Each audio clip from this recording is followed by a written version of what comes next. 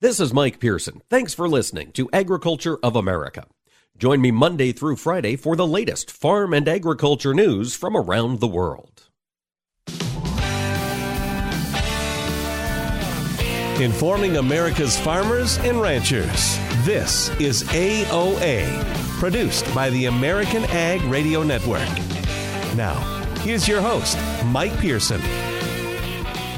Well, hello, folks. Thanks so much for tuning in to AOA on this Friday, January 28th. A lot of things are going on in the ag industry. It was announced yesterday that some new tariffs are going to be applied to fertilizer coming out of both Russia and the country of Trinidad and Tobago. We'll be talking to Jason Troendle of the Fertilizer Institute here in segment 2 about just what those tariffs are going to mean at the farm gate. Segment 3 today, we are going to be talking with Mr. Arlan Suderman. The bean market is wild today, and Arlan's going to give us some updates on what to expect here as we get prepared to shut down trading for the weekend. First, however, though, we're going to talk taters here on AOA. Kam Quarles, the CEO of the National Potato Council, joins us. And Kam, the past few days we've been hearing a lot about the trucking industry in Canada. They're frustrated about the vaccine mandate to cross the border. Obviously, border crossing is vital for the potato industry. How are you guys coping with this? Yeah, Mike, happy Friday. Thanks for having me on. The supply chain issues have obviously been a huge challenge over the course of this whole COVID crisis. We've watched with great interest what's going on in Canada on their vaccine mandate. Just a week ago, the Biden administration also implemented a vaccine mandate for foreign nationals who are crossing at land borders here into the United States, which would include truckers as well as foreign guest workers, H-2A workers who serve agriculture. Obviously, there's a public health element to this, which is significant and needs to be taken seriously. Our concern with specifically on what the Biden administration did was just simply the timing of it. There was really only about 30 hours notice before the mandate went into effect. And you can imagine for a supply chain that is so tightly integrated, all of the intermodal connections that need to be made to get potatoes to processing facilities or to retailers, when you change the rules of the game in that short a period of time, it can cause some real challenges. So, long story short, it's been a challenge over the past few weeks in dealing with these changes to our supply chain. Kam, do you feel as though it's moderating? I understand some of these mandates were only temporary. I believe one only lasted until April. Do you think we're going to be able to get through it here after this chaotic first couple weeks? Oh, sure. There's no doubt about that, Mike.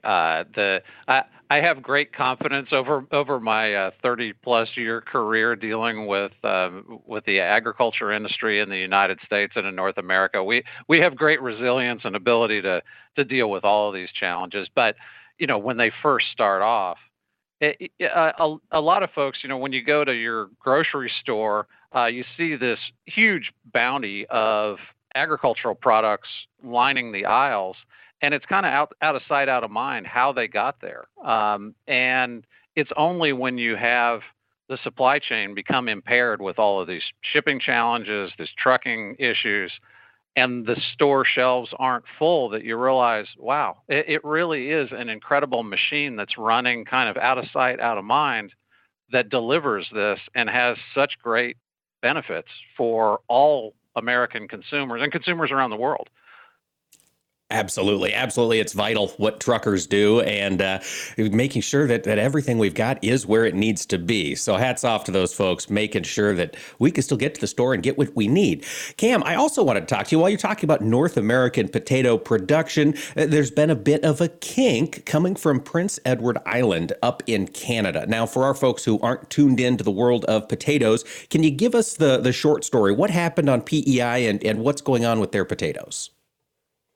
Yeah, this has been a challenge that they've been dealing with for we're going on 2 decades now, Mike. There's unfortunately a highly destructive disease that affects, it doesn't affect human health, but it affects potato production. It's called Potato Wart.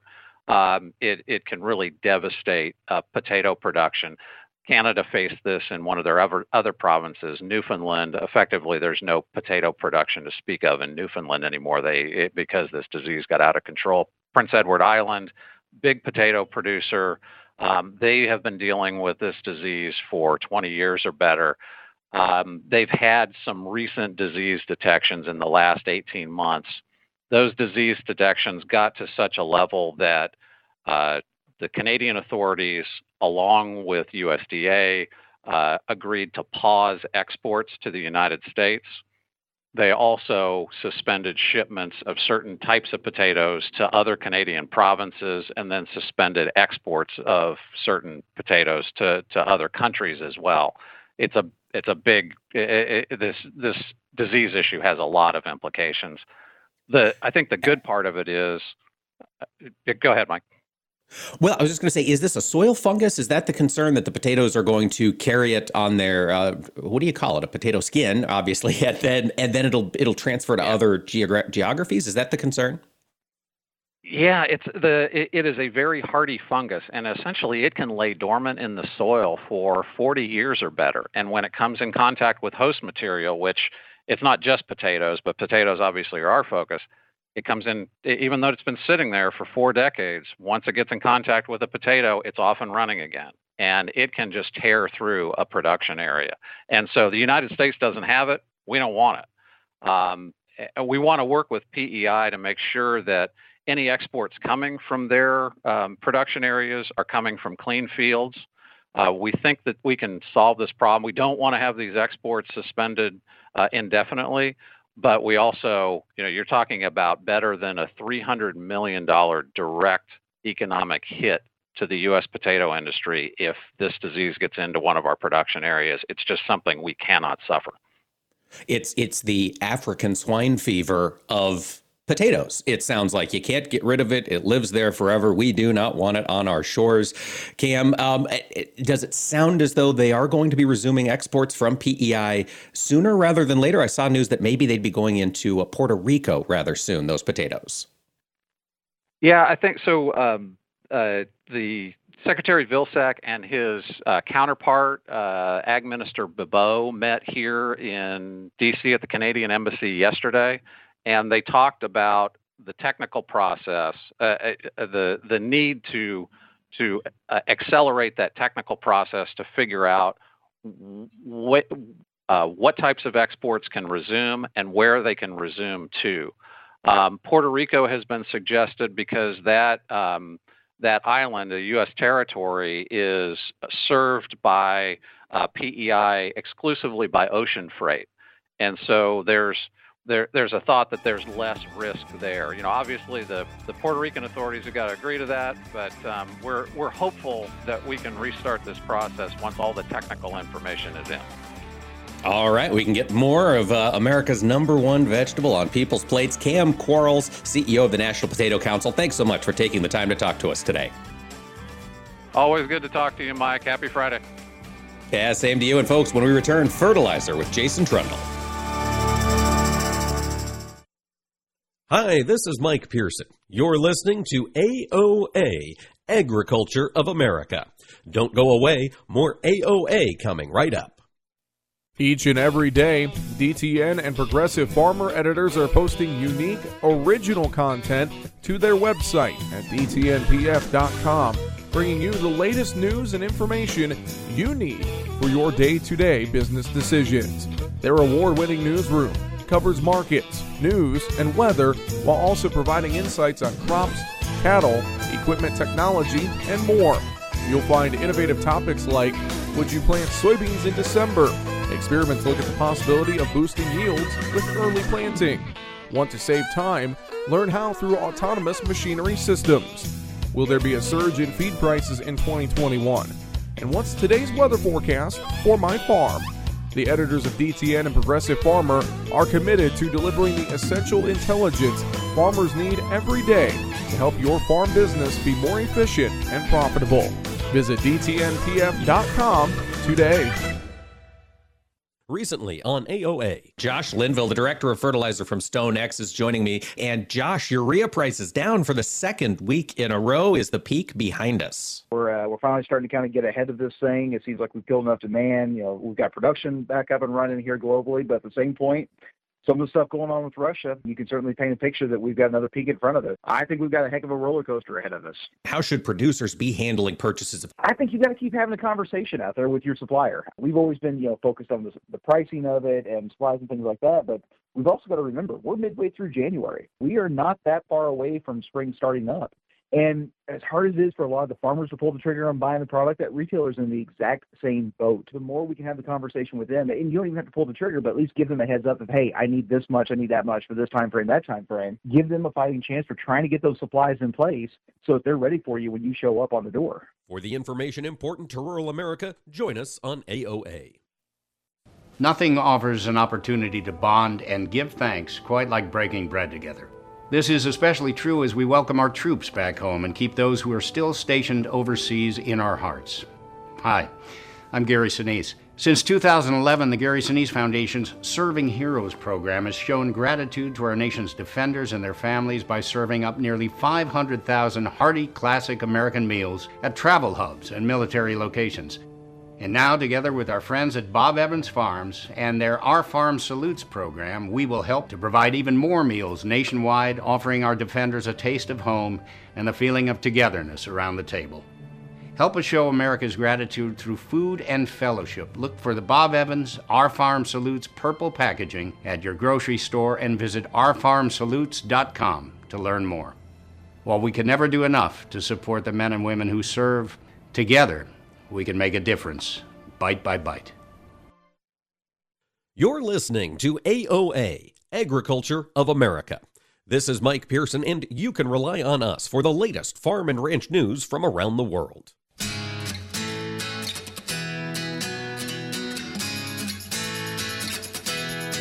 Keeping farmers and ranchers informed. AOA. Now back to Mike Pearson. Welcome back to AOA, ladies and gentlemen. Thanks for tuning in today. Well, we got some more news from the Commerce Department yesterday. Excuse me. I've got a press release here from CF Industries, one of the larger fertilizer producers. They were happy yesterday that the Commerce Department has let me get this right here. They've come up with an affirmative preliminary determination in their anti-dumping duty. Basically, CF is excited that we are going to get to put additional tariffs on UAN coming out of both Russia and Trinidad. Well, the fertilizer market continues to be volatile. This past week, I got the chance to moderate a panel for the Iowa Soybean Association, and on that panel was Jason Troendle. He's the Director of Market Intelligence at the Fertilizer Institute. We had a fantastic discussion. Wanted to bring him on the show and have that discussion with all of you. Jason, thanks for taking the time to join us today. Absolutely. Thanks, Mike. I appreciate the opportunity to join you. Well, these tariffs have been in conversation here in the ag industry for some time. We've seen the national corn growers come out and really try to rally the Commerce Department to reflect on the fact that fertilizer prices are high. Apparently, at least in my reading of the situation, it sounds like we're going to get additional tariffs. Jason, can you fill us in on a little more details about what might be coming here from Russia and Trinidad and Tobago? Yeah, absolutely. So first, just want to point out that that announcement did come out yesterday. And so as we step back and think a little bit about these kind of trade cases, really a few important things to keep in mind. So first, this is actually a nonpartisan kind of group, or the ITC and ITA who actually kind of deliberate through this process. I almost think a little bit more about it as almost like a court process, right? And so they kind of go through, and really they're asking two main questions. The first question is there what the U.S. government has deemed as unfair competitive activities in a foreign market or by a foreign producer? So yes or no to that. And then second, is there material damage to the domestic industry? And if those two things come back affirmative, as we've seen in this a most recent announcement, then what they do is they go ahead and they calculate and levy a specific duty or a tariff on product from those countries that would be coming into the United States.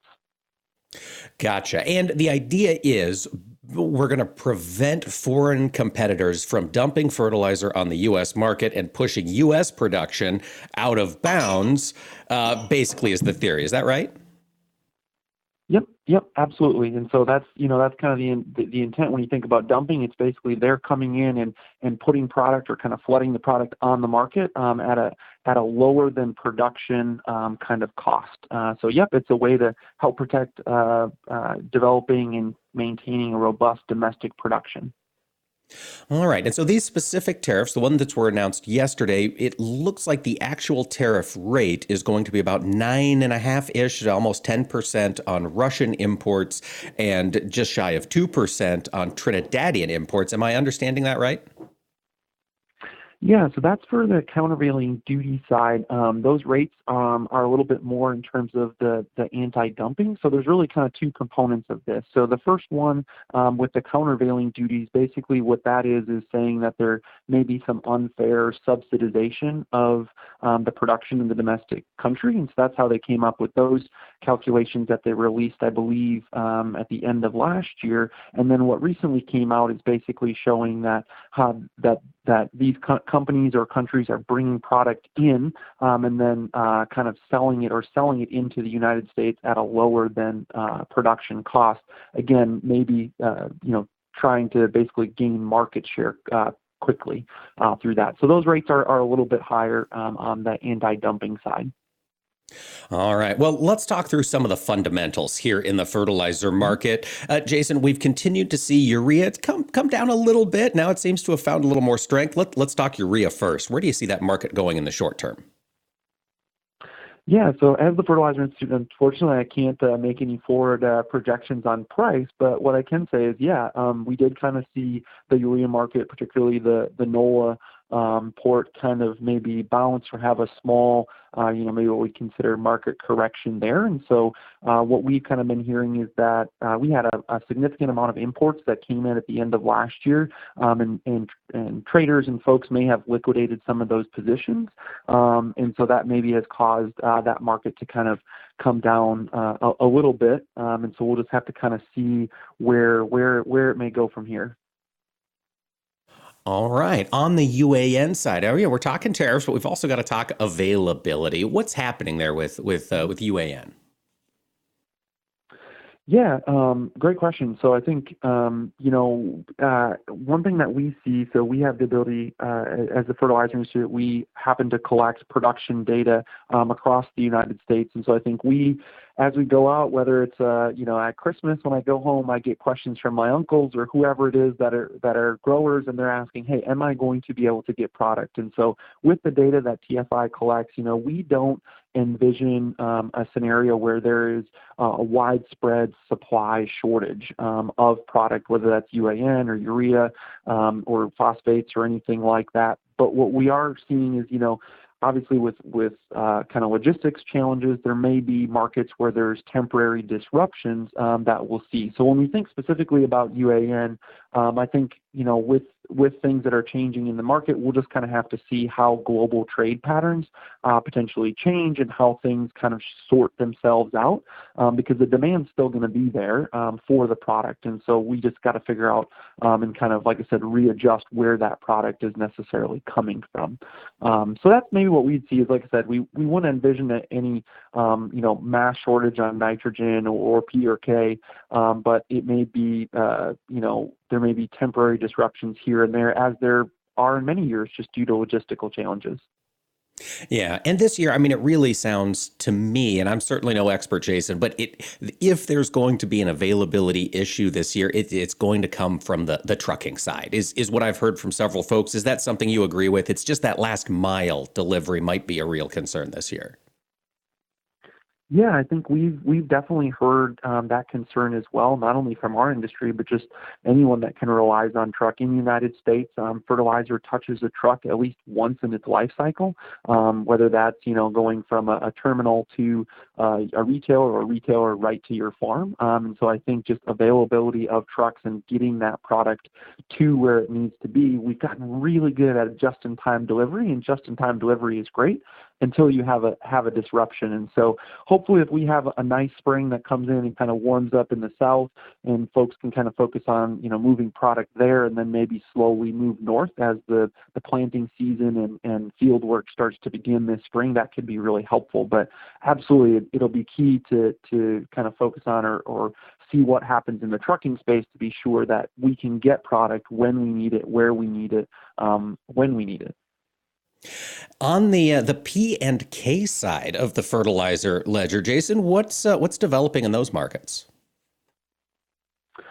Yeah, so I think we see continued robust just kind of overall demand for that. So on the potash side in particular, so there's some strong markets around palm oil in Southeast Asia that continues to just, keep demand fairly strong in that regard.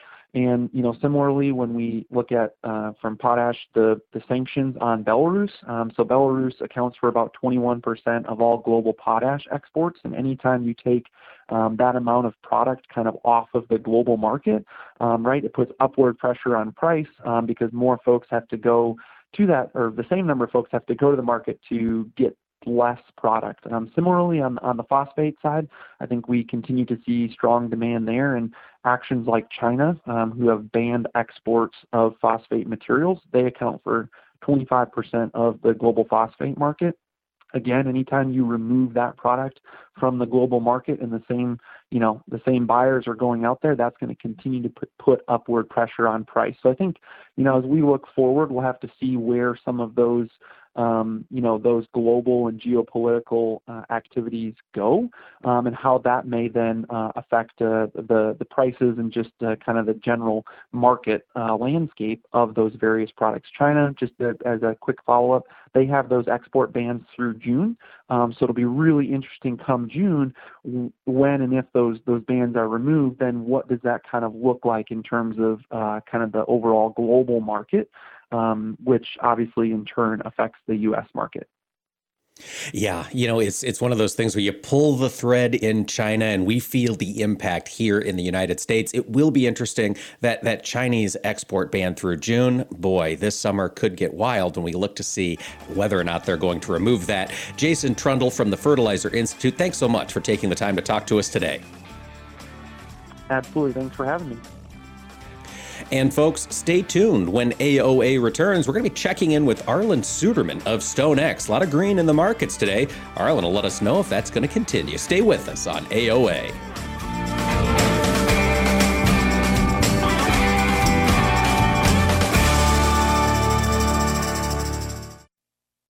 Hi, this is Mike Pearson. You're listening to AOA, Agriculture of America. Don't go away. More AOA coming right up. As a truck driver, I've learned how important road safety is. I know that large trucks need more time and room to stop. That's why I always hang back and follow other vehicles at a safe distance. Everyone can help keep our roads safe. Next time you're driving, try to remember to always give trucks extra space when you merge in front of them. Let's all plan to share the road safely. Learn how at www.sharetheroadsafely.gov. Young farmers don't listen to the radio, right? Wrong. In a recent survey, 74% of young producers said they get their most important agricultural information from their trusted farm radio station. Surprised? Don't be. If you think about it, it makes perfect sense. Radio is the perfect companion because it goes with you everywhere. Whether you're in the shop, on the combine, or in the truck, farm radio is right there with you. This message brought to you by the National Association of Farm Broadcasting. You're listening to AOA for the American Ag Network. I'm Jesse Allen reporting. Well, soybeans and bean oil surging to new contract highs as we work through Friday morning. Quarters along for the ride and came within a half cent from the high made in June. Falling South American production ideas, along with the uncertainty with respect to Russia-Ukraine, appears to be driving the gains. We also saw some hefty soybean export sales announced exporting to China, Mexico, and unknown destinations, just over 600,000 metric tons between the three for the current and next marketing year. We also saw palm oil reach new record highs in the overnight trade. The soy market is seemingly telling us it believes the South America crop much smaller than what is currently being published. That's being seen in the futures as well as the cash market, where bids for summer Brazil loadings are now more expensive than U.S. bids. All of this together giving us an opportunity to run higher, it appears, on this Friday here in the grain market.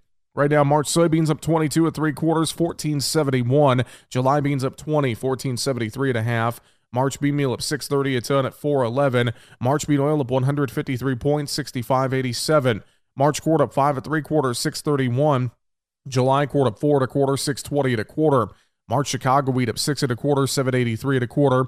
March Kansas City wheat up 7 at 8 1/2. March Minneapolis spring wheat up 14 1/2 at 9.17. Cattle and hogs are higher, led by hogs. February up 132, 88.35. April hogs up 190, 96.57.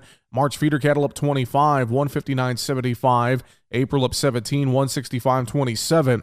February live cattle up 40, 138.22. April up 42, 142.05. Crude oil up $2.08 a barrel, 88.69. The Dow Jones down 268 points. The dollar fractionally lower. You're listening to AOA. For the American Ag Network, I'm Jesse Allen.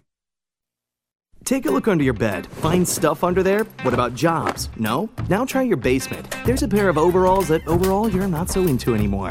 A perfectly good laptop that hasn't sat in your lap in months. And even more stuff, but still no jobs? Well, you really have both. See, stuff is defined as household articles considered as a group. Sometimes this stuff is no longer needed. Wait, no longer needed? That can't be right. Because remember those jobs you were looking for? Those are really needed, and they're the stuff inside your stuff. Even inside that winter coat that moved with you to Phoenix. Our job is to unlock those jobs, and it starts when you donate your stuff to your local Goodwill. Here's how we do it. When you donate to Goodwill, we sell your stuff to provide job training for people right here in your community.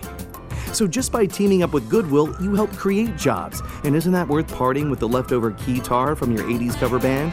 Goodwill. Donate stuff, create jobs. Find your nearest donation center at goodwill.org. A message from Goodwill and the Ad Council. This is Mike Pearson. Thanks for listening to Agriculture of America. Join me Monday through Friday for the latest farm and agriculture news from around the world.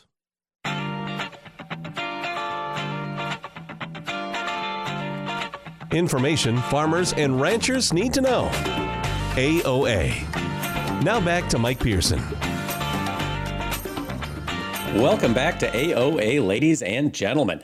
Looking over at the markets today, folks, there is a lot of green on the screen. Livestock, mostly, well, almost all positive. One milk contract in the red. Over on the grain side, similar story. Rice looks like the only one that's maybe finding a little bit of weakness today. Well, to talk us through this enthusiasm in the commodity sector, Arlan Suderman of StoneX is joining me. And Arlan, new contract highs in front month soybeans. Do you think this is going to run for a while?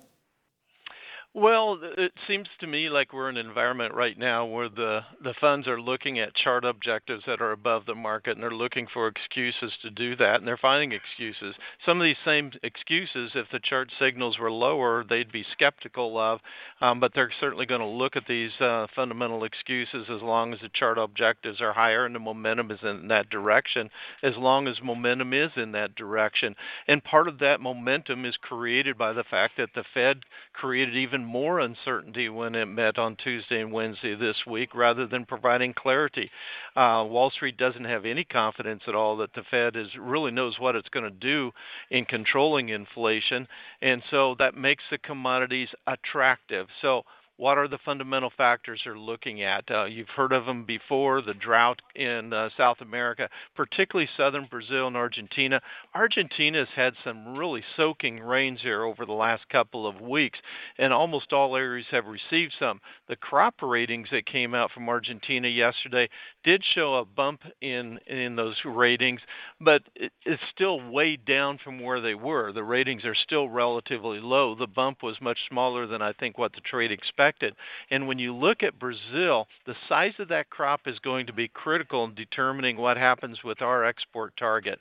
We've been arguing that the export target needs to go down because of the early harvest in Brazil and China switching to Brazilian supplies early.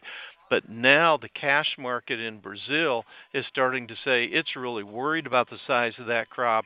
Bids for a July loading of soybeans in Brazil are now priced above U.S. loadings, meaning the cash market in Brazil is afraid that this crop in Brazil is going to be so small that they're going to run out. Their shelves are going to be empty by the time we get to midsummer of our midsummer, their midwinter, and that China's going to have to come back to the United States before we've had our next harvest. And that does raise the prospects then that maybe we can hit USDA's target, keep supplies relatively snug, and so the market is pricing in more risk premium against that risk. Fascinating. Arlan, we've seen this bean oil market really be the driver. We're up $1.50, $1.60 today in some of the spring month contracts. And I know palm oil is, of course, a larger commodity globally, and palm oil prices have been moving. I'm not all that plugged in to the palm oil market, to be honest. Arlan, what's going on with palm oil, and why is it spilling over so strongly into soybeans? Well, it's really kind of what we're seeing in a lot of different commodities. Is there's worries about supply chain disruptions and supply falling short of demand. We're seeing a lot of countries start to put on restrictions, and Indonesia is the latest of these, restricting the amount of palm oil that can be exported to make sure it protects supplies for domestic use. We're seeing countries like China and Russia do the same thing on fertilizer, and that's helping contribute to higher fertilizer prices around the world, in addition to other factors as well. But on the palm oil, that's what's going on. We're really seeing that in the whole edible oil complex right now. These new renewable fuels that are coming on that are standalone fuels, they're not blended with the fossil fuels, but they're standalone fuels made out of the edible oils, and soy oil is one of the principal feedstocks for that. We're just on the front end of that, but the market's kind of anticipating that demand continuing to grow through 2022 and then especially into 2023. So everyone's trying to get a piece of the supplies that are out there, and that's one of the reasons we see Indonesia hold tight to the supplies they have to make sure that their customers that are overseas don't buy up all their supplies and they don't have anything domestically. So palm oil's at record high prices, and now we're seeing the increase in soy oil, even though our U.S. soy oil stocks are very comfortable right now. But much of the supplies going forward in the future have been spoken for, and there's real concerns, particularly if Brazil does have a short crop, and if Argentina has a short crop, with some forecasters thinking it's going to turn dry again as we go back into February, which is the critical month in Argentina, kind of like our August is in the Midwest. So the whole edible oils complex continues to trend higher as a result. Arlan StoneX was one of the first groups to really fairly aggressively cut that Brazilian potential soybean harvest. You guys came down, I think, 10, 15 million metric tons in Brazilian production. Is that still the number you're standing by, or do you think it might come down a little bit more as time goes on? We're gathering data right now and be releasing the updated production estimates next week, and that will give us our updated picture of what's happening in Brazil. And the key is how did the good yields in the northern two-thirds really offset the problems in the south, and just how bad are the problems in the south? That's really the key. We know the yields are good in the north. How bad are they in the south? So our updated data will come out the middle of next week, and that's usually one of the first private estimates to come out. And our estimates have been relatively close to where the other local domestic Brazil estimates have been as well. So that gives us some consistency coming out of Brazil and some confidence in those numbers. Arlan, looking up at the corn market, old crop corn up, 7 cents today. We're well over $6 here in the old crop. Are we seeing the market grow concerned about Brazil's safrinha production? I don't think it's really concerned about Brazil safrinha yet, and I think that is something we need to be concerned about, because if producers down there are telling us they're going to they're going to cut back on fertilizer rates because of high prices this year. And as I talk to climatologists, there is some concern that this La Nina, which is now waning as expected, if you look back at the analog years, in years when La Nina wanes or kind of fades away at this time of year, that tends to bring an early demise of the monsoon season.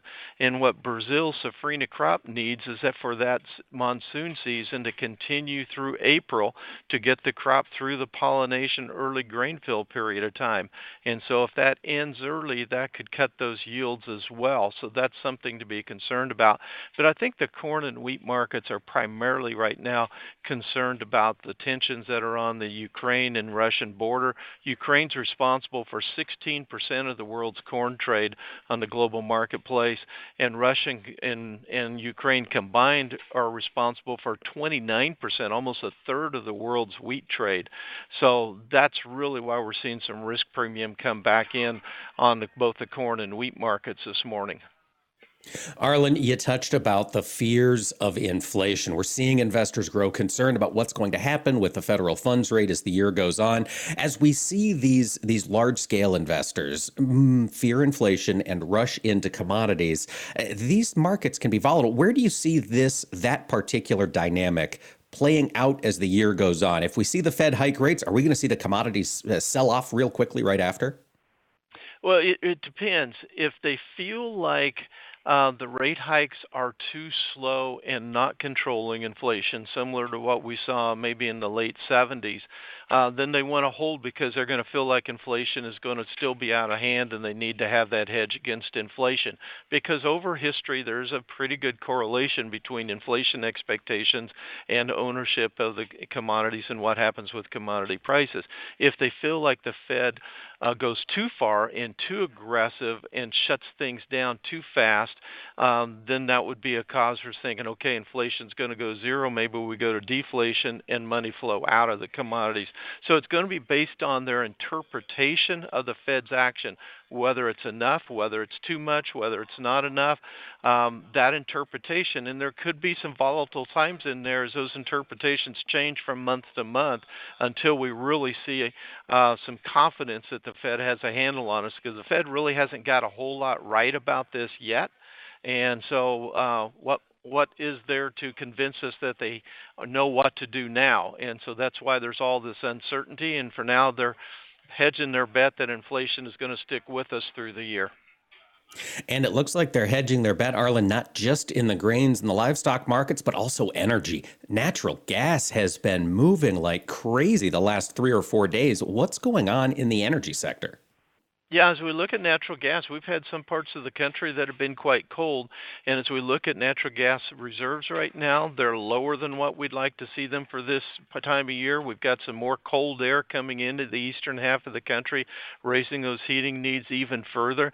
And then when you look at what's happening in Europe and Russia and the geopolitical risk there, worries that Russia might cut off the gas supply to Germany and other parts of Europe, that has big implications for the fertilizer industry, and we're seeing fertilizer prices start to pop again this week as we close out the week, I should say, over the last day or two as well on those concerns. And a similar story in crude oil. That WTI contract, Arlan, is within spitting distance of $90. Boy, this thing is moving. Do you think that's going to keep climbing? Yeah, as we look at the Omicron numbers, that was the primary thing holding back the demand outlook. But the Omicron numbers are now starting to fall very fast on a national basis. Depends on the individual state you're in. And that means we're removing some of those restrictions on growth and demand. And as we look at OPEC, they're having trouble keeping up with their production quotas. So supplies are tightening up around the world of crude oil. Tight supplies, not just in crude, almost in everything. Arlan Suderman of StoneX, thanks so much for taking the time to share your insight with us. Thank you, Mike. And folks, stick around. We'll have more AOA, a couple of big headlines to talk about when we return.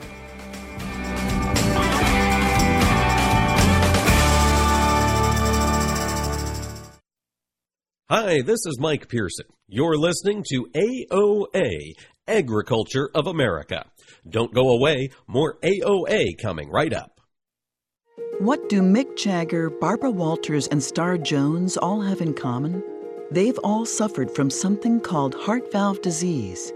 Heart valve disease affects 11 million Americans, and if left untreated, can lead to death. Unfortunately, less than 1 in 4 Americans have much knowledge of this disease that kills more than 25,000 people every year. The good news is that if heart valve disease is treated, patients can recover and live long, happy, and productive lives. But in order to treat heart valve disease, you need to know if you have it. If you or your loved ones are over the age of 65, have been treated with radiation to the chest, have been diagnosed with a heart murmur, or have a history of heart disease, it's time to listen to your heart. Ask your doctor today about screening for heart valve disease. A message brought to you by Heart Valve Voice US. For more information about the symptoms and treatment for valve disease, go to heartvalvevoice-us.org. 54. So basically, it's too late to start saving for retirement, right? Not right. Starting to save, even in your 50s, can really make a difference. Well, right now, saving seems hard to wrap my head around. Plus, with the way this year's been going...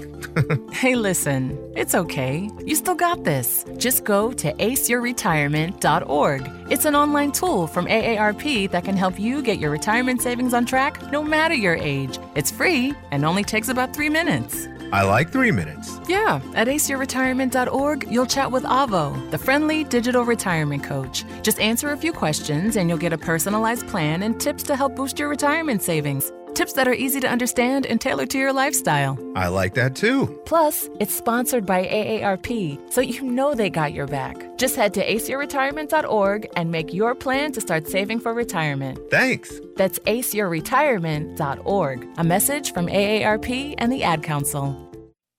Every day, DTN and Progressive Farmer editors are posting unique original content to their website at dtnpf.com, bringing you the latest news and information you need for your day-to-day business decisions. Their award-winning newsroom covers markets, news, and weather, while also providing insights on crop, cattle, equipment, technology, and more. They are committed to delivering the essential intelligence farmers need every day to help your farm business be more efficient and profitable. Visit dtnpf.com today.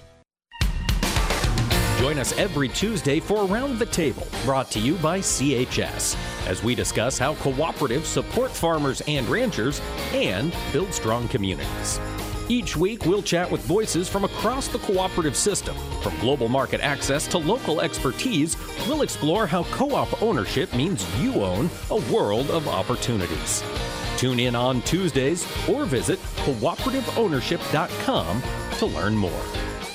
Recently, on Agriculture of America, John Holzman, he's the geopolitical strategist and managing partner at John C. Holzman Enterprises. John, let's talk odds. You mentioned you see Putin making a move. If you had to lay a figure on it, would you say it's over 50%? I do. It's about 60. It's not a sure thing, but it's more likely than many of my competitors are saying, because Putin can do it. He wants to settle the matter of Russian nationalism. He wants a borderline of states sympathetic to him from Belarus through the Caucasus, through Ukraine, and into even the Balkans, as well as the Middle East, to protect Russia, Mother Russia, from possible invasion and to keep the West farther away. And that's how Putin looks at the world, again, like a Russian czar.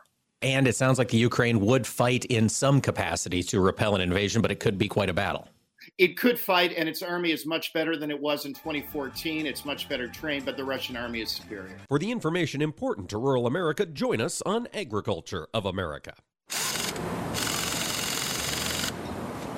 Oh, nice engine. Supercharged? Yep. High porosity and aggregates? Yep. Porous medium for gas exchange? Uh-huh. Microbial catalytic potential and repository for carbon and nitrogen? Check, check, and check. Oh, man, that is good under the hood. And to think I used to be impressed with Hemis. So, when was the last time you looked under the hood at your farm's production engine? At your soil? Is it as healthy and productive as it can be? Stop by your local USDA Natural Resources Conservation Service office today to find out and unlock the secrets in your soil.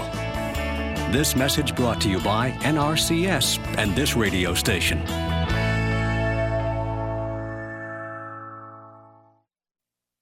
You're listening to AOA, Agriculture of America. This is Mike Pearson, and you can rely on us for the latest farm and ranch news from around the world. Information farmers and ranchers need to know. AOA. Now back to Mike Pearson. Well, thanks for tuning in to AOA today, ladies and gentlemen. I've got a few news stories I want to cover before we shut the microphone off for the weekend here. We were just talking to Arlan about the energy markets and how that has been a huge area of focus for traders looking to cover some of their inflation risk here in this new market. Well, we've also got a couple of other factors coming together. On this show in weeks past, we've talked to Dr. Ellen Wald and several other crude energy experts. And my question has always been, given the fact that crude oil's up here north of $80, why aren't we seeing domestic drilling resume to the level that it was, say 5, 6, 8 years ago, back when the Bakken and the Permian basins were really rocking and rolling? And the fear that I've heard and we've talked about on this show is that a lot of these companies are hesitant to put a lot of investment back into exploration and drilling because they have concerns about how this administration or any future administration might treat an industry that is, being called complicit in climate change. Well, it seems as though those might have been prudent concerns. Yesterday, a federal judge in the D.C. Circuit Court invalidated President Biden's oil and gas lease. It was 80 million acres in the Gulf of Mexico that the federal government put up for lease earlier this year. Only 1.7 million of that entire lease block was sold. So 1.7 million acres were purchased by gas and oil companies to go out there and explore for oil in the Gulf of Mexico. And this judge said, no, we are going to stop it. And they're looking back to an executive order President Biden issued back in January 27th of 2021. So literally a year ago yesterday, Biden issued this order that paused all new permits and directed the Department of the Interior to launch a rigorous review, that's in quotes, of existing programs related to fossil fuel development. Then they were sued in March on behalf of 13 states. Louisiana, Texas, several others came together and said, look, you can't do this. We've got to have oil and gas leases open. A court in Louisiana blocked President Biden's pause on sale of oil and gas leases, prompted this sale of 80 million acres. Now, a D.C. court judge has come back and said, listen, you didn't follow the rules you set out in your executive order, and we cannot let this proceed. Basically, the judge's argument was that we don't know what the climate impact of this lease is going to be. Therefore, you can't do it until the review is done. So it does sound like this will be challenged. This looks like it's, theoretically could work its way up to the Supreme Court. Environmental law and crude oil are definitely very important issues to keep an eye on. While we're talking liquid fuels, we have also got some news from the EPA on the RFS. Earlier this morning, it was announced that EPA is extending the compliance deadline for 2019 RFS compliance. This is for small refiners.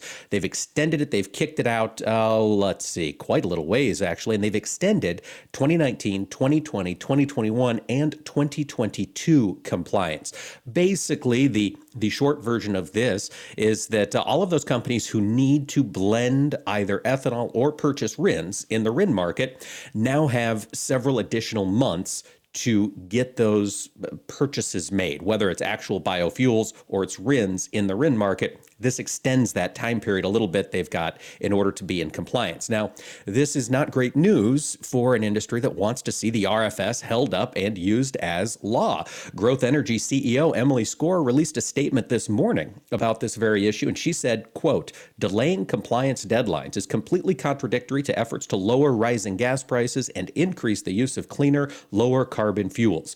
By continuing to delay compliance deadlines, EPA is creating uncertainty in the marketplace and stunting the blending of biofuel needed to decarbonize transportation as the renewable fuel standard intended. So it does sound like this rulemaking from EPA is final. They have extended that compliance deadline, and it might be sending some mixed signals about how serious this administration is about decarbonizing the fuel supply in the country. I also wanted to provide just a very quick update here on the situation between Russia and the Ukraine. We heard Arlan talk about it. We heard Jason talk about it. Belarus, of course, a vital provider of some fertilizer components. We're seeing a bit of a stand down on the border there between Russia and the Ukraine. Obviously, we can't take this to church quite yet. It's not gospel. But Putin did say that he's willing to consider talking to European presidents. He had a phone call with French President Emmanuel Macron yesterday, and he said, "I'm glad that the U.S. and NATO are talking to us. However, attention was drawn to the fact that U.S. and NATO replies did not take into account Russia's principal concerns. Russia remains concerned with how NATO is going to be set up going forward. They're very worried, obviously, about weapons being placed on their borders. And so that's something Russia is going to continue to do. These conversations are continuing, but the war risk, is not out of the woods quite yet. And I think we're seeing that probably a little bit in the wheat market today as those traders assess what risks might be out there. And folks, before we go for the weekend, I wanted to let all of you know that I am very excited. I will be in Houston next week for the National Cattlemen's Beef Association Cattle Convention. Down at Houston, we'll be broadcasting from the trade show floor on Wednesday with our friends from the National Corn Growers Association. I believe we are going to be in booth 600. That is the U.S. Meat Export Federation, of course, corn and selling meat overseas. That is a match made in heaven. We are able to sell all kinds of delicious beef and pork, corn-fed, to our friends around the world. So if you are going to be at NCBA and you're on social media, look up the show on Twitter. You can find us at AOA_talk show. Drop me a note. I'd love to connect with you. I'd love to hear from our listeners, get caught up on what's happening from folks all around the country as we gather to talk cattle. Just a quick look here at the cattle markets before we go for sure. Live cattle up today, a little bit. February contract up about 75 cents. We've got April up 90, folks. We've got some positive headwinds in the cattle industry. We'll be back next week to report on everything that's going on in the world of agriculture. And if you're going to be at NCBA, drop me a note. Find us on Twitter and on Facebook, folks. Thanks for listening and have a great weekend.